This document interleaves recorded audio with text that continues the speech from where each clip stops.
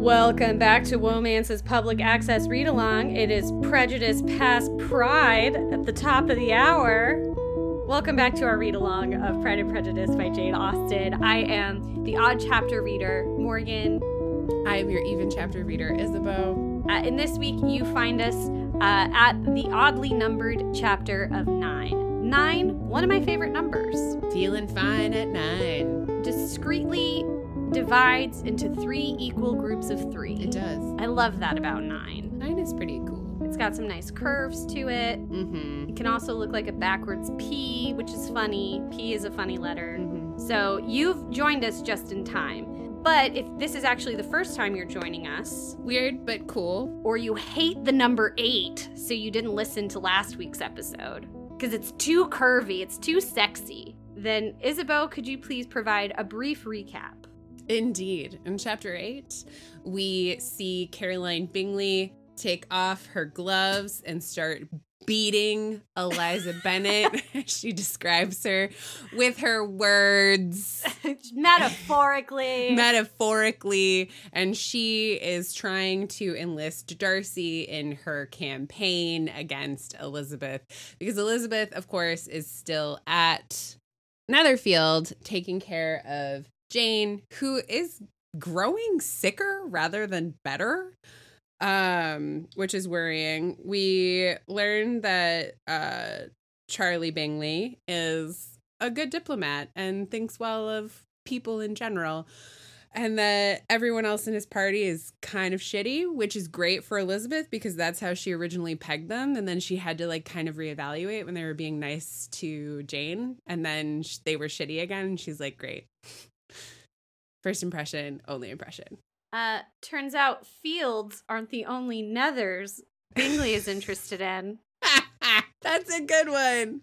Have I not told it before? No, I that was so really scared good. I've already told it. No, that was perfect. And that was really, that was excellent. Well, expect it to come back again because there's a lot of short chapters and a lot of opportunity for me to forget. Hopefully things are better in the morning for Lizzie, for our gal Lizzie. Chapter 9. Elizabeth passed the chief of the night in her sister's room, and in the morning had the pleasure of being able to send a tolerable answer to the inquiries which she very early received from Mr. Bingley by a housemaid, and sometime afterwards from the 2 elegant ladies who waited on his sisters. Bonus ladies. In spite of this amendment, however, she requested to have a note sent to Longbourn, desiring her mother to visit Jane and form her own judgment of her situation. The note was immediately dispatched, and its contents as quickly complied with. Mrs. Bennet, accompanied by her 2 youngest girls, reached Netherfield soon after the family breakfast. Oh no! Oh no. Critical error. Had she found Jane in any apparent danger, Mrs. Bennet would have been very miserable. But being satisfied on seeing her that her illness was not alarming, she had no wish of her recovering immediately, and as her restoration to health would probably remove her from Netherfield, she would not listen, therefore, to her daughter's proposal of being carried home, and neither did the apothecary, who arrived about the same time, think it at all advisable.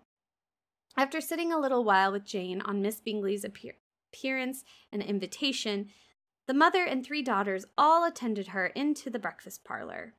Bingley met them with hopes that Mrs. Bennet had not found Miss Bennet worse than she expected. "Indeed I have, sir," was her answer. "She's a great deal too ill to be moved. Mr. Jones says we must not think of moving her. We must trespass a little longer on your kindness." "Removed!" cried Bingley. "It must not be thought of. My sister, I am sure, will not hear of her removal." "You may depend upon it, madam," said Miss Bingley, with cold civility, "that Miss Bennet shall receive every possible attention while she remains with us." Mrs. Bennet was profuse in her acknowledgments. "I am sure," she added, "if it was not for such good friends, I do not know what would become of her, for she is very ill indeed, and suffers a vast deal, though with the greatest patience in the world, which is always the way with her, for she has, without exception, the sweetest temper I ever met with. I often tell my other girls they are nothing to her. You have a sweet room here, Mr. Bingley, and a charming prospect over that gravel walk. I do not know a place in the country that is equal to Netherfield. You will not think of quitting it in a hurry. I hope, though, that you have but a short lease." Whatever I do is done in a hurry, replied he, and therefore, if I should resolve to quit Netherfield, I should probably be off in 5 minutes. At present, however, I consider myself as quite fixed here. That is exactly what I should have supposed of you, said Elizabeth. You begin to comprehend me, do you? Cried he, turning towards her.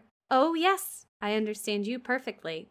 Whoa. I wish I might take this for a compliment, but to be so easily seen through, I'm afraid, is pitiful. That is as it happens. It does not necessarily follow that a deep, intricate character is more or less estimable than such a one as yours. Ugh, all this oldie talk. Lizzie, cried her mother, remember where you are, and do not run on in the wild manner that you are suffered to do at home. It's a very funny book. I did not know before, continued Bingley immediately, that you were a studier of character. It must be an amusing study. Yes, but intimate characters are the most amusing. They have at least that advantage. The country, said Darcy, can in general supply but few subjects for such a study. In a country neighborhood, you move in a very confined and unvarying society. Thanks for the facts. But people themselves alter so much that there is something new to be observed in them forever. Yes, indeed, cried Mrs. Bennet, offended by this manner of mentioning a country neighborhood. I assure you there is quite as much of that going on in the country as in town. Everybody was surprised, and Darcy, after looking at her for a moment, turned silently away. Mrs. Bennet, who fancied she had gained a complete victory over him, continued her triumph. I cannot see that London has any great advantage over the country for my part, except the shops and public places. The country is a vast deal pleasanter, is it not, Mr. Bingley? When I am in the country, he replied, I never wish to leave it. And when I am in town, it is pretty much the same. They each have their advantages, and I can be equally happy in either. To be Bingley. I know, just like genuinely happy to be alive. Aye, that is because you have the right disposition. But that gentleman, looking at Darcy, seemed to think that country was nothing at all. Indeed, mamma, you are mistaken, said Elizabeth, blushing for her mother. You quite mistook Mr. Darcy. He only meant that there were not such a variety of people to be met with in the country as in town, which you must acknowledge to be true. Certainly, my dear. Nobody said there were, but as to not meeting with many people in this neighborhood, I believe there are few neighborhoods larger. I know we dine with 24 families. Nothing but concern for Elizabeth would enable Bingley to keep his countenance. His sister was less delicate, and directed her eye toward Mr. Darcy with a very expressive smile. Elizabeth, for the sake of saying something that might turn her mother's thoughts, now asked her if Charlotte Lucas had been at Longbourn since her coming away. Yes, she called yesterday with her father. What an agreeable man Sir William is. Mr. Bingley, is not he? So much the man of fashion, so genteel and so easy. He has always something to say to everybody. That is my idea of good breeding. And those persons who fancy themselves very important and never open their mouths quite mistake the matter. Did Charlotte dine with you? No, she would go home. I fancy she was wanted about the mince pies. For my part, Mr. Bingley, I always keep servants that can do their own work. My daughters are brought up differently. But everybody is to judge for themselves, and for the Lucases are very good sort of girls, I assure you. It is a pity they are not handsome. Not that I think Charlotte is so very plain, but she is our particular friend. She seems a very pleasant young woman, said Bingley. Oh, dear, yes, but you must own she is very plain. Lady Lucas herself has often said so, and envied me Jane's beauty. I do not like to boast of my own child, but to be sure, Jane, one does not often see anybody better looking. It is what everybody says. I do not trust my own partiality. When she was only 15, there was a gentleman at my brother Gardner's in town so much in love with her that my sister-in-law was sure he would make her an offer before we came away, but, however, he did not. Perhaps he thought her too young. However, he wrote some verses on her, and very pretty they were. And so ended his affection, said Elizabeth impatiently. There has been many a one, I fancy, overcome in the same way. I wonder who first discovered the efficacy of poetry in driving away love. I have been used to consider poetry as the food of love, said Darcy. Of a fine, stout, healthy love it may. Everything nourishes what is strong already. But if it be only a slight, thin sort of inclination, I am convinced that one good sonnet will starve it entirely away. Darcy only smiled, and the general pause which ensued made Elizabeth tremble lest her mother should be exposing herself again.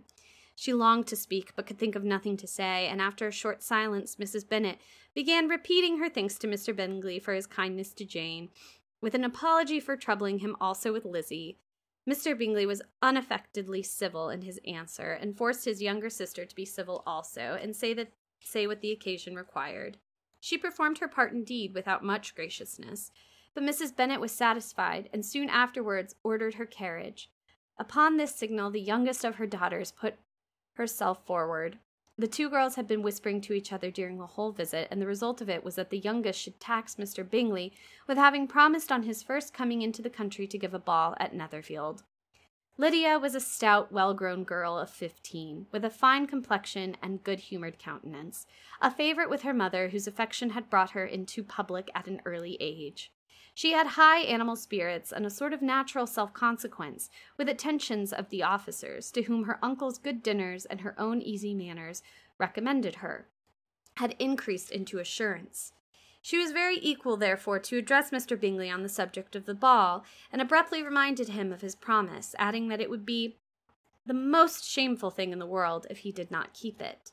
His answer to this sudden attack was delightful to their mother's ear. I am perfectly ready, I assure you, to keep my engagement, and when your sister is recovered, you shall, if you please, name the very day of the ball. But you would not wish to be dancing while she is ill. Lydia declared herself satisfied. Oh, yes, it would be much better to wait till Jane was well, and by that time most likely Captain Carter would be at Meryton again, and when you have given your ball, she added, I shall insist on their giving one also. I shall tell Colonel Forster. It would be quite a shame if he does not. Mrs. Bennet and her daughters then departed, and Elizabeth returned instantly to Jane, leaving her own and her relations' behaviors to the remarks of the two ladies and Mr. Darcy, the latter of whom, however, could not be prevailed upon to join in the censure of her, in spite of all Miss Bingley's witticisms on fine eyes. Oh, no! Oh, no. Oh, no.